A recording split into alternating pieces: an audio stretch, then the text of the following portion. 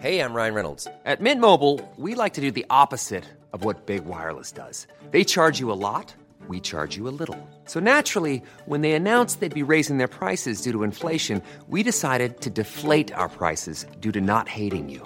That's right. We're cutting the price of Mint Unlimited from $30 a month to just $15 a month. Give it a try at mintmobile.com/switch. $45 up front for 3 months plus taxes and fees. Promo rate for new customers for limited time. Unlimited more than 40 gigabytes per month. Slows full terms at mintmobile.com. Hey, it's Danny Pellegrino from Everything Iconic. Ready to upgrade your style game without blowing your budget? Check out Quince. They've got all the good stuff, shirts and polos, activewear, and fine leather goods, all at 50 to 80% less than other high-end brands. And the best part? They're all about safe, ethical, and responsible manufacturing. Get that luxury vibe without the luxury price tag. Hit up quince.com/upgrade for free shipping and 365-day returns on your next order. That's quince.com/upgrade.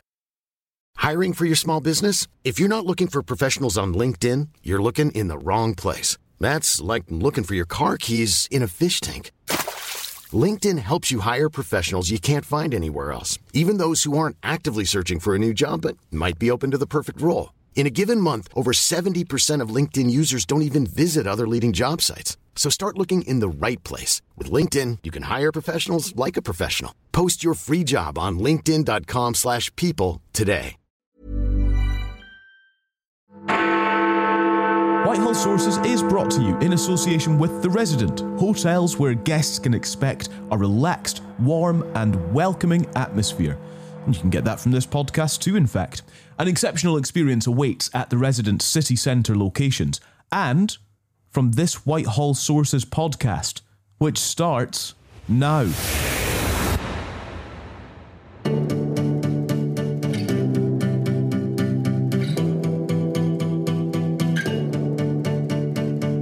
Our members simply aren't in a position, the feedback that we've had, to accept the changes that the companies have put on the table. So the action will go ahead.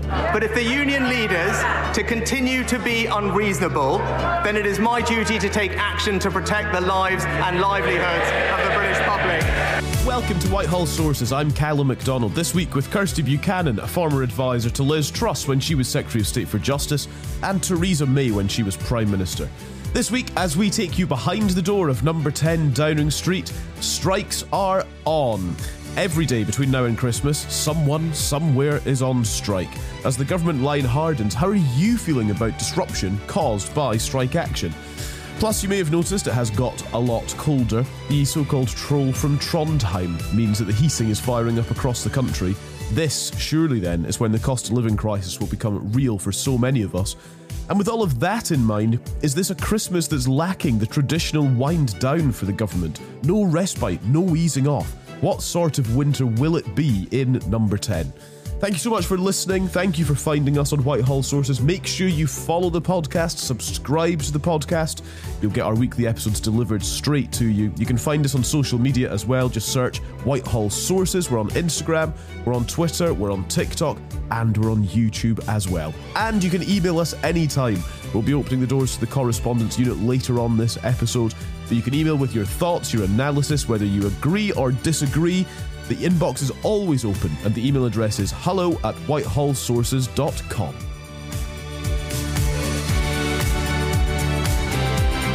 Welcome to Whitehall Sources this week with Kirsty Buchanan and Callum MacDonald. Hello. First of all, an apology from me for being a little bit husky and hoarse. It's called a hangover. It's called the Times and Sunday Times and Times Radio Christmas Party, which was last night.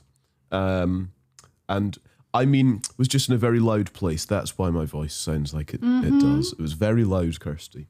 Okay, I was doing all the speaking, all the hobnobbing. I, meantime, have caught your cold. So I now sound legit husky and kind of hoarse for genuine sick reasons as opposed to self-imposed alcohol toxicity reasons. So for listeners only, we're in cozy jumpers. We're hiding from the negative degrees Celsius temperatures outside and trying to just nurse ourselves back to full health. I've got that classic kind of, I've got the convector heater on in one room and the rest of the house is like the frozen tundra, right? But right in here it's so hot it's like newts baking on the work surface. So yes, welcome to the podcast. Welcome in. Feel free to use a blanket, get the fire cranked up, whatever it is that makes you feel cosy today. And just by way of intimations and announcements, we should say that our beloved Oscar Reddrop has been called away to a full-time and well-paid job, which will mean that he will no longer be able to join us on our podcast on we record on Thursday mornings. So he might be able to drop in from time to time, perhaps, but for the time being, thank you very much to Oscar, who was with us solidly while we got up and running on Whitehall Sources, which was wonderful, and arguably is the biggest cheerleader of Boris Johnson I've ever come across. I'm not entirely sure arguably is even unquestionably, I think, is probably the word we're looking for. Yeah, so thank you, Oscar. And we will, in the tradition of all great governments, and all terrible governments also, actually, next week we will push a bit of a reset button, and we'll have more news on that for you on next week's episode. But yes, all the best to Oscar. It's a shame, actually, I had 2 feature ideas around his name that we've never been able to do. One was the Oscars, where we would get him to simply dish out awards for various things. And the other was a red drop in the ocean. But I'm not quite... Well, yeah, as with all best features, you come up with a name first, then try to work out what on earth to do with it afterwards, which I never did with that one. I will still be getting his I Heart Chris Mason T-shirt for Oscar for Christmas. That's a great shout. Right, good. On today's episode then, with Kirsty and myself, we're going to consider strikes which are ongoing. We're now in the phase where someone and some group are on strike every day until Christmas. Also, it is cold outside, and while we laugh about being in our cosy jumpers today, there is a serious side to that, obviously, in the midst of the cost of living crisis. And it's the long farewell to Matt Hancock as well. He's finally been voted out of the Commons after being made to eat more than his fair share of crap on government benches. And indeed in the jungle. But he's on his way out as an MP. First of all, though, Kirsty, I want to sort of understand where we are in terms of the political year. As we approach Christmas, there is, I think, 1 Prime Minister's questions left. And it just gives a bit of an idea, a bit of a feeling that we're working towards the end of the year, which to my mind suggests a bit of a winding down. But actually, there's a lot of really important stuff on the go. Yeah, I mean, as ever, there doesn't seem to be much winding down to be had, really, does there? I mean, what normally happens at this time of year, in the days when we had normal politics, as opposed to what is a collective noun for swans? Because someone was talking about black swan events the other day, which are unprecedented and unexpected events, and we've not had one black swan. We've had an entire flock over the last sort of 3 or 4 years, haven't we? But I'm not sure a flock of swans is quite right. Apparently, when they're in flight, it's a wedge. A wedge of swans when they're in flight. Okay, so we've had a complete wedge of black swans. That sounds really random and very wrong, but there we go.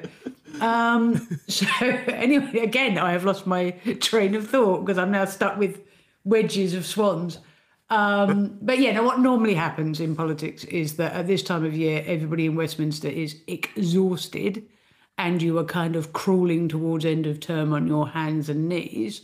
I would have thought after the year that Westminster's had, everyone is doubly exhausted, still crawling on their hands and knees. But nevertheless, I'd be very surprised if anybody at number 10 gets anything much of a holiday, because actually, the in-tray, which was horrific, when this government came in, has just got considerably worse. And I think there is a growing demand on the government for what we like to call the get a grip factor, this sense that they're on the back foot with strike actions. We're seeing, a ballooning of strike actions. We've had Border Force now going, announcing that they'll go out on top of ambulance workers and nurses and, so we've got civil service strikes, we've got teacher strikes in Scotland, and obviously we've got the rail workers and the postal workers. And I think there's a sense that actually the government needs to work harder to get on the front foot of this and move to try and curtail this and stop it from coming. Look, it's not a general strike. A general strike is a coordinated strike action, but I wouldn't like to live on the difference on this. And I got up this morning probably about the same time as you came home, Callum, and I was reading the front pages of the paper, and I just wanted to get back under the duvet and pull the duvet. I mean, it's so depressing. Everything is really, really expensive. Nothing works, and everybody's out on strike. Yeah, exactly. I mean, I was just looking through the front pages of this morning's papers just to get an idea of the vibe. It's beginning to look a lot like a Christmas general strike, suggests the Daily Mail. Christmas flights hit by airport walkout, says the Times. The Telegraph, army fury as soldiers are ordered to give up Christmas over strikes. The Mirror, Hancock, get me out of here. Hancock forced to quit, says the Eye. Gove ignores climate warnings to approve first coal mine in 30 years. And if this isn't a sign of things not winding down, this announcement last night from the Levelling Up Secretary Michael Gove, Britain's first new coal mine for 3 decades in Cumbria to provide 500 jobs. Obviously, there are kind of criticisms on the kind of environmental credentials of this, but in terms of the government's in-tray to-do list and what it's doing, that's a huge announcement. It is a huge announcement. I mean, I wonder whether they tried to kind of mitigate it by the onshore wind announcement. Look, here we're doing something great for the climate, and don't look over here in Cumbria. Yeah. Although, to be fair, I think one transitional coal mine is hardly going to topple our net zero ambitions. But in essence, look, I mean, it's one of those classic ones where the reality and the perception are two different things. The reality is, it's actually quite popular locally. It wasn't imposed on the community by the government. It was approved by the council and then a planning inspector and then by Michael Gove. It creates 500 jobs and a couple of thousand more in terms of supply chain and construction and what have you. So it's a good news story locally. But obviously what it sends out in terms of signalling and values is, it allows people to question the government's commitment to net zero, which, I don't think is, personally, I don't think is fair. I don't think a single transitional coal mine that is there for a very specific reason is going to have much of an impact on that. And incidentally, nor do I think the onshore wind farms will either. So there was a lot of politicking around. We have an effective ban on onshore wind farms in England. There isn't one in Scotland and Wales. And obviously the government this week confirmed it was going to U-turn and allow onshore wind farms to be built where there was local approval. Look, the reality is in England, that's not going to be, you're not going to see a great big peppering of our green and pleasant land because actually most of England ain't that windy. And until we develop long duration energy storage to on a scale where you can, trap, harness and store that wind, then there's no point building it down south where it isn't that windy. So the majority of them will still be obviously offshore in Scotland and in Wales where it's a good deal windier, as you can probably testify to, Callum. I can. It's where hairstyles go to die. God, could you imagine why I'd be permanently windswept and interesting, right. Wouldn't I? Exactly, that's what I always say. What is fascinating, I have to say, just to input a bit on the old wind farm front, because they are a big deal where I'm from and where my family are in the Western Isles particularly. I think what is often the case is there is so much potential energy. Clearly, as you say, it's a windy place, but often the benefits of these wind farms, which can be huge in terms of financial benefits, obviously the energy inputs as well, they often bypass the communities where they are constructed, or the communities that will be, quote unquote, affected by the construction of wind turbines and wind farms. And often the financial rewards bypass them, go to the big companies, and that can often be a really bitter pill to swallow, actually, because you feel like you're taking the hit in a way, you're happy to take the hit in lots of ways, but actually it can feel quite unrewarding. Yeah, and this is the key component on this for me. I think you've seen, look, onshore wind farm is by far and away the cheapest form of energy that you can produce in this country by a country mile. But that has got to have some benefits for people for whom, these turbines overshadow their communities. So actually the key component in this change in law around onshore wind farms is precisely this. The communities themselves have the capacity to say yay or nay to these. Now, any community is going to say, okay, we will consider this if there is a direct benefit to our community. So if you take X amount of our home bills, then you can have the consent that you seek. And that will be a matter for the developers and the communities. And actually all polls suggest that the public are enormously supportive of onshore wind farms, of solar farms, etc. If they can see some direct benefits to it, if they can get cuts in their bills in the middle of a cost of living crisis when we've got, minus 10 degree Arctic snaps called the Troll of Trondheim coming to us, absolutely it's a great idea.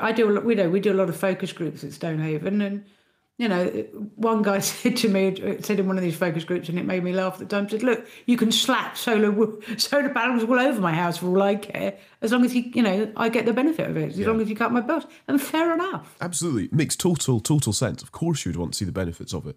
So yeah, that's really notable, actually, those two kind of energy-related announcements this week. And you mentioned the weather and the really cold temperature. Now, this is Thursday, the 8th of December's episode. It took me until the 3rd of December, so 5 days ago, before I put the heating on in the flat, to manage to hold out that long. But it has got cold this week. And while we always love talking about the weather, and indeed the Troll from Trondheim, as apparently it's been called, which is bonkers, this now is another pinch moment for people, their finances, their energy bills, the cost of living, and within all of that, it's one of those moments where politics becomes real again, because you either look and say, I'm getting the help I need, or, oh my goodness, I actually need a lot more help than this. Yeah, I mean, we can make a lot of jokes about it all feeling very 1970s. We've got mass strikes, and we might very well have blackouts. I mean, we've got the prospect of very high heating bills, even allowing for the government's massive support package for every household in this country. You're still going to have extraordinarily high bills this winter. I know a lot of people are very frightened about this. I was talking to my mother the other day, and she said, "Well, I'm sat here in a hat and woolly gloves and scarves and all this sort of stuff." And I said, "Look, heat your home, Mum, and worry about, I will help you with the payment if I need be. I don't want you to sit there and so actually, and you forget this, elderly and vulnerable people die from the cold every single winter, regardless of, even before you get, the extraordinary situation we're in now, and the general levels, justifiable levels of fear about it. And I was reading about, there was a brilliant article in the paper yesterday, and I was reading about, what might help in terms of preventing blackouts if we have a very cold snap that runs through not just December, but January and February. Normally we rely on a couple of things that, even in lean times that are questionable at the moment, one of which is, supply from Europe. We get quite a lot of our supply from France. Well, and France sits there and goes, ha-ha, with our 40 nuclear power stations, and which is a salutary lesson to us all. But it turns out on closer reading that half of those are closed for maintenance at the moment because they're quite old. So there's every chance that that we might not get the supply that we normally do, and we might see some blackouts. Now they're more likely to affect production. You might get industry sort of going to 3 or 4 day weeks and what have you, rather than sort of sitting there in the dark reading with candlelight and what have you. But it's the mood music of it. It's what it creates for people. So we're a nation already sort of traumatized by 2 years of a pandemic, and now we're a nation traumatized by the fear of our own bills. Yeah.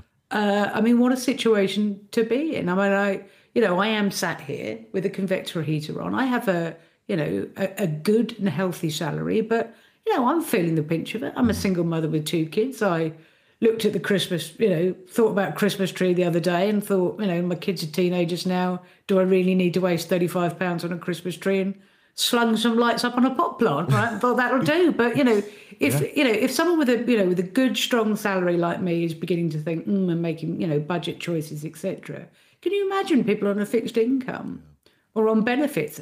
It's genuine levels of fear. Absolutely. And that perhaps feeds in then, let's sort of drill down a bit on strikes, because we're covering off just how busy a winter it is for the government. And strikes, as we say, continue. The sort of breadth, the scale of these strikes in the coming weeks is going to present huge problems for the government. You've mentioned, ticked off some of the sectors that will be affected: health workers, transport staff, border force staff, various bits of train operations, whether it's drivers or managers or whatever. It is going to be quite a chaotic few weeks. Is the government line on strikes changing? Is it evolving? Is it hardening? What's the kind of government's approach here? It's very interesting, isn't it? How much it has the tone has hardened, and there has clearly been, I suspect, some focus groups going on. All of a sudden, this word reasonable and reasonableness has started to populate the vocabulary of the government lines to take. And I think this speaks to a wider truth here, right? And this is on both sides. This is not, villains on one side or evil, malign forces on the other. This is a perfectly understandable, desperate action by tens of thousands of public sector workers who are genuinely feeling the struggle and the squeeze, like all of us.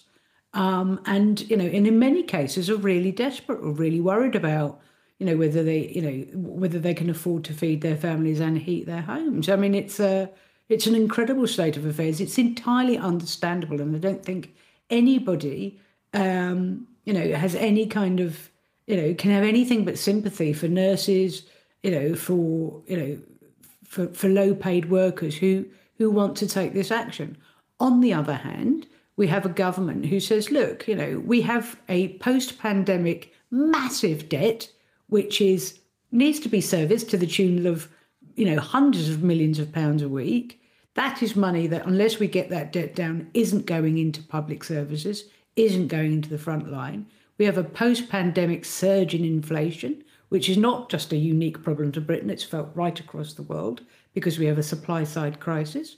And so we need to squeeze out inflation, because if we don't do that, the recession that the whole of the world is now heading for will be deeper and longer in Britain, which will again make things harder for all workers. So we need to be fair and balanced. We need to have a deal that is fair to hardworking people who have a perfectly justified call on a pay increase in a cost of living crisis. But we also need to be fair to the public finances, to the taxpayers, to all of us, because, the situation in terms of the economic crisis that we're also in is absolutely parlous. So on the one hand, you've got this kind of tough language about strike action, but on the other hand, you've got this, what underpins this is, look, be fair, be reasonable. Asking for inflation-busting pay rises right now will only surge and fuel inflation, which will make things, far worse for all of us in the long run. So it's a kind of, it's an interesting kind of balancing act. You see, this talks about new legislation coming in. Where I do slightly have a problem with the government on this is, look, I'm old enough to remember a transport secretary from two transport secretaries ago, a guy called Grant Shapps. Yes. I think he's in business now. And, this was in the summer. And he was talking about tightening legislation around strike action in relation to what was then just the RMT strikes. But these strikes haven't popped out of the ether and come as a great surprise to the country. They have been, long anticipated, were expected in the summer and the autumn.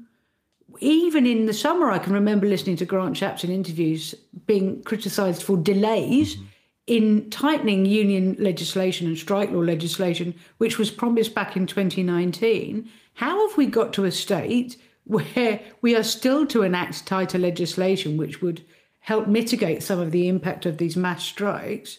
And that won't now come until January at the earliest, when this was promised in 2019, was pulled up about in July. Everybody knew these strikes were coming. And the reason we're here is because the Conservative government spent most of the last few months fighting itself in a circulating firing squad rather than getting on with the business of government. And so I have a slight kind of annoyance factor about that, because actually some of this legislation should have been in already, and some of this should have been mitigated with minimum service levels, and some of the things we're now being told again and being promised again that might come in. Is some of this legislation that's being thrown around that you mentioned, is this a negotiating tactic too? though? Is that why it's coming in or being talked about at this point?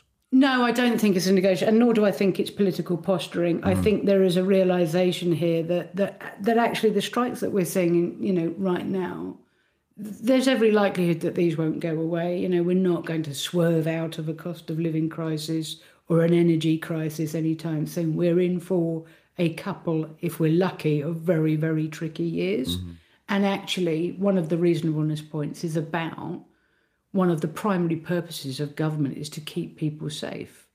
Now, if you have, ambulance workers out on strike, and God forbid something happens to someone in my family on the 21st of December, and I can't prove that it's, life-threatening, I will not get an ambulance. There are many conditions for whom, if you have to wait a long time for an ambulance, that itself doesn't start as a life-threatening problem, but might very well become one.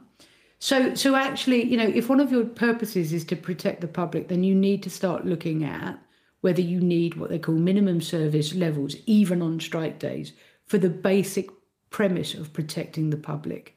That's why things like, police officers aren't allowed to go on strike.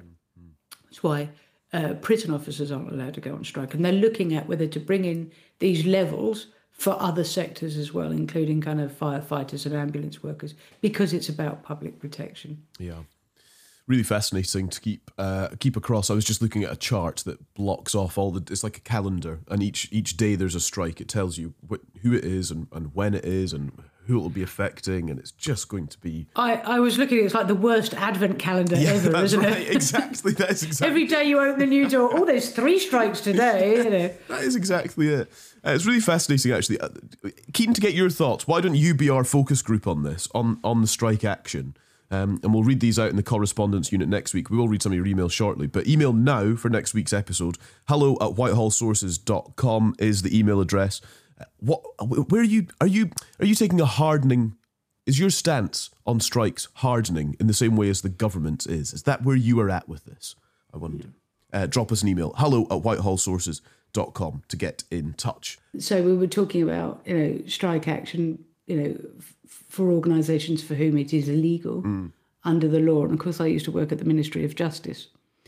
And I got woken up at 2 or 3 o'clock one morning by a phone call for the duty press officer. Big up, George, if you're listening.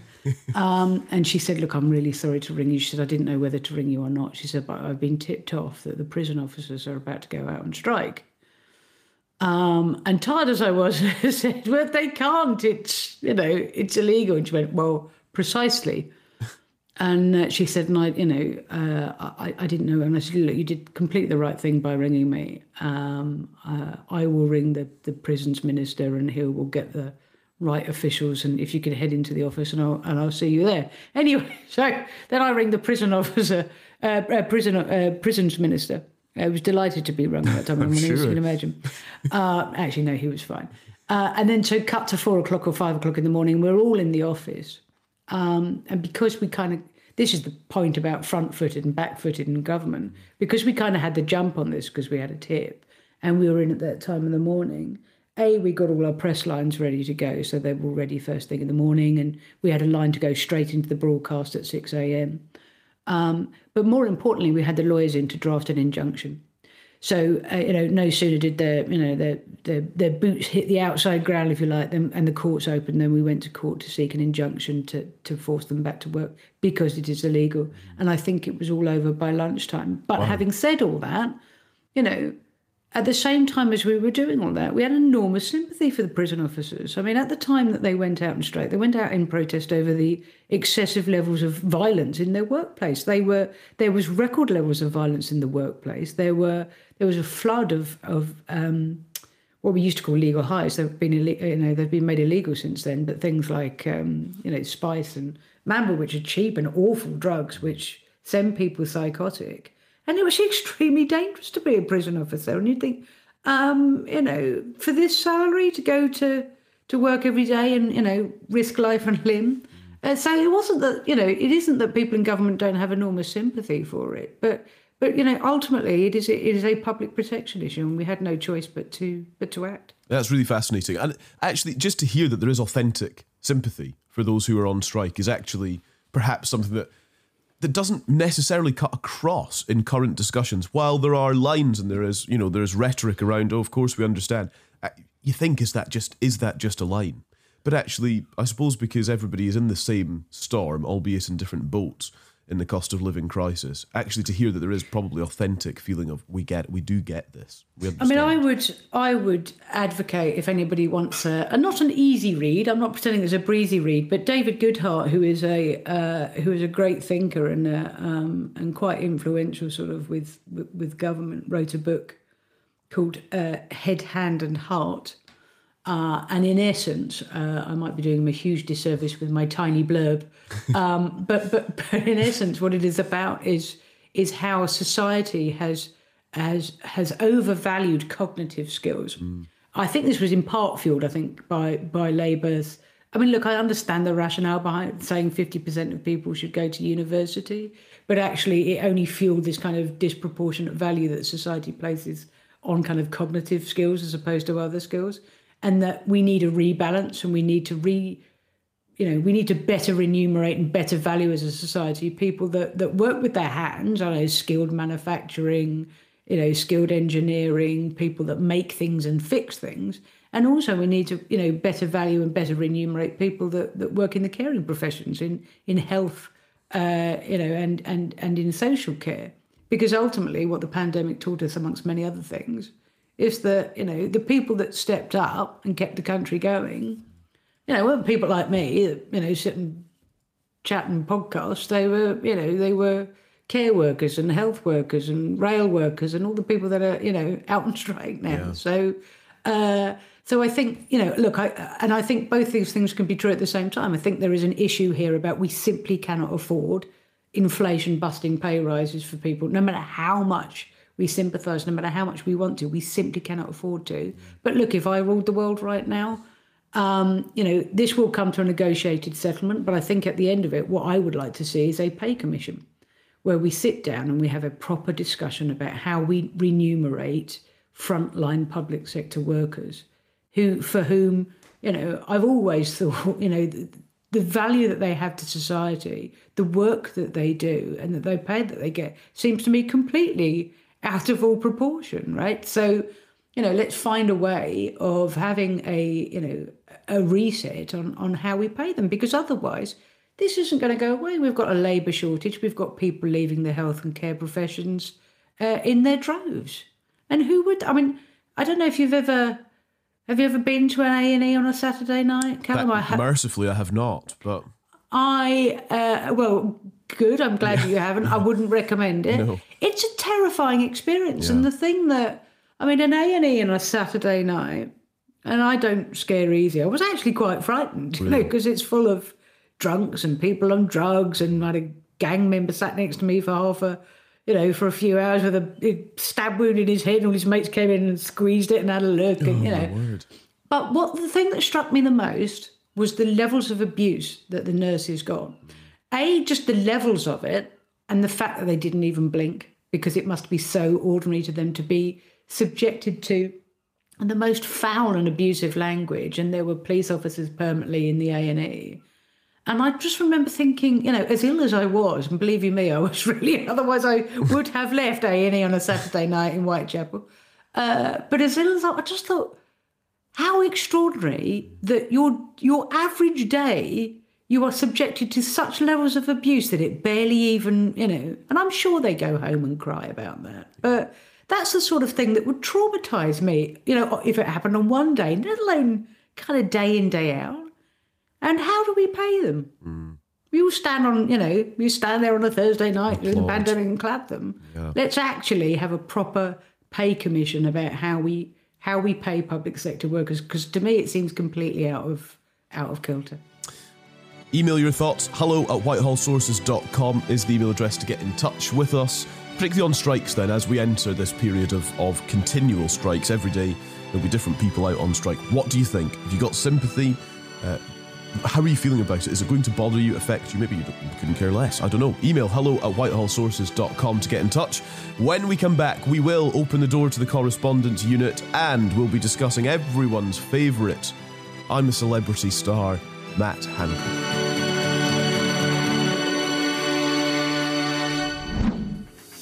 We are so glad to be here and we are so grateful for our wonderful sponsor.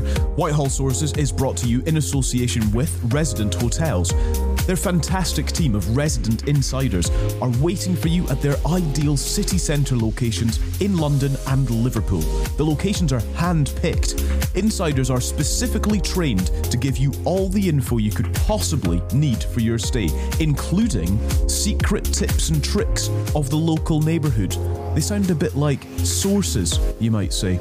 It's magic moments galore during your stay. And by the way, TripAdvisor backs us up on this. The Resident Hotel Liverpool is number 1. Covent Garden in London is number 1.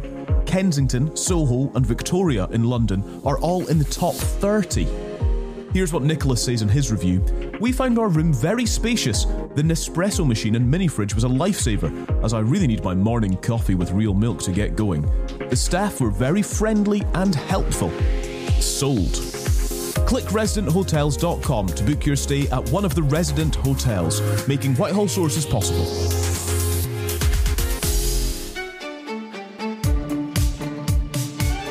This is Whitehall Sources This Week with Kirsty Buchanan and Callum McDonald. Lots of exciting news to come next week as we bid farewell to Oscar and we enter Whitehall Sources 2.0. But enough about that for now. Let's open the door to the correspondence unit. It's not going away. It's never going away. Thank you for your emails. We love to get these. Thank you very much. And your comments as well on TikTok and on Twitter and elsewhere. First of all, some praise for us because we like to read out your compliments. It's very nice.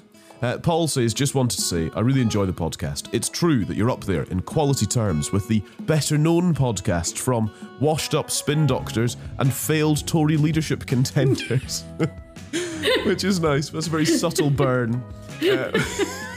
Ouch. Yeah, I know. Sorry, Alistair and Rory, as I like to, I feel like I'm on first name terms with them.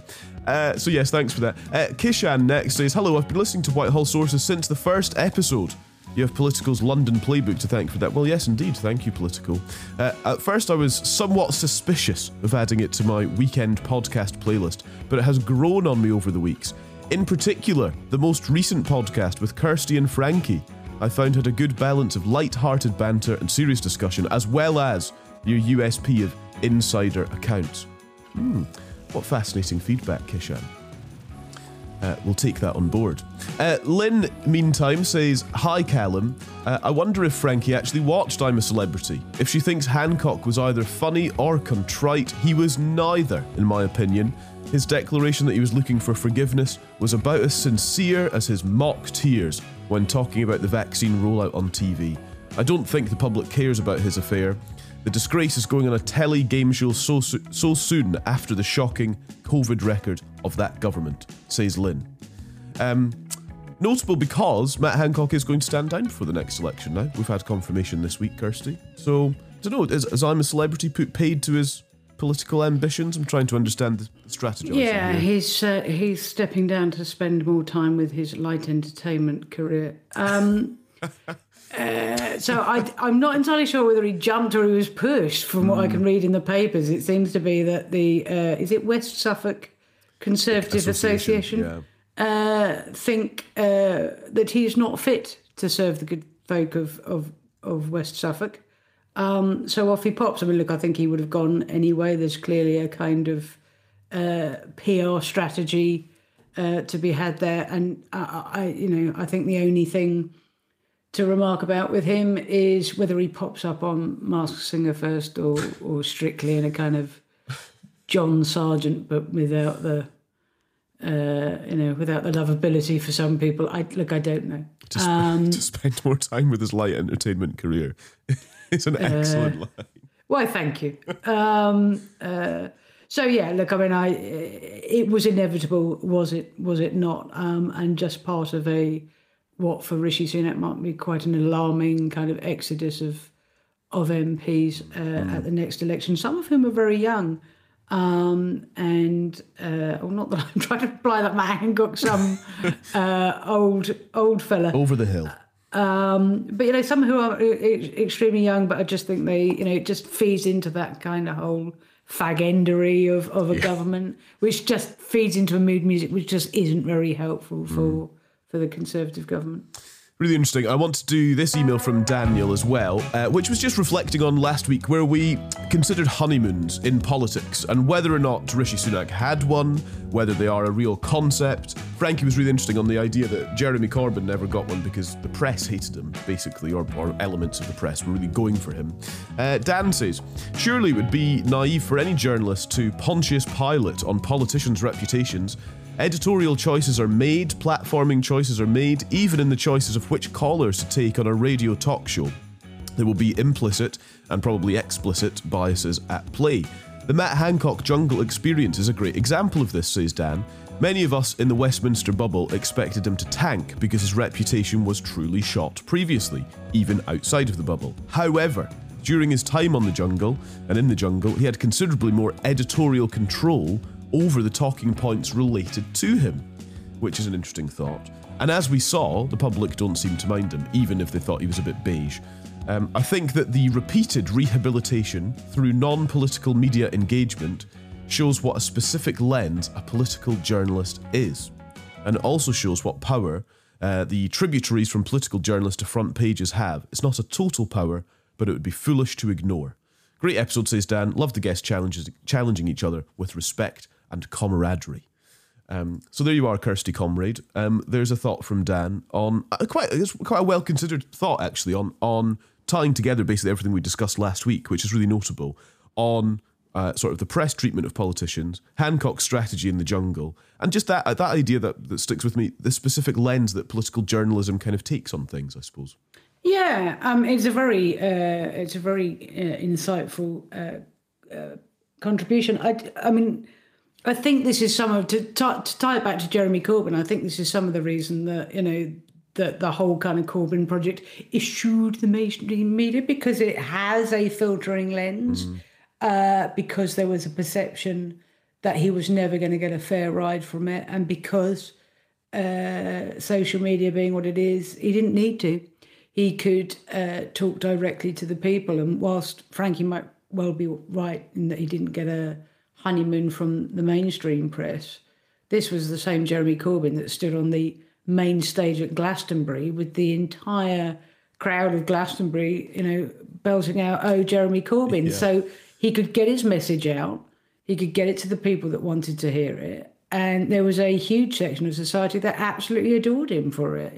There was, for a long time, he was Magic Grandpa, right? So, and all the things that you think shouldn't work in a modern society, did for him, because he was honest and authentic and, and spoke to a truth that a lot of people wanted to hear. It's not for everybody, but a lot of people wanted to hear it. So you don't have to now.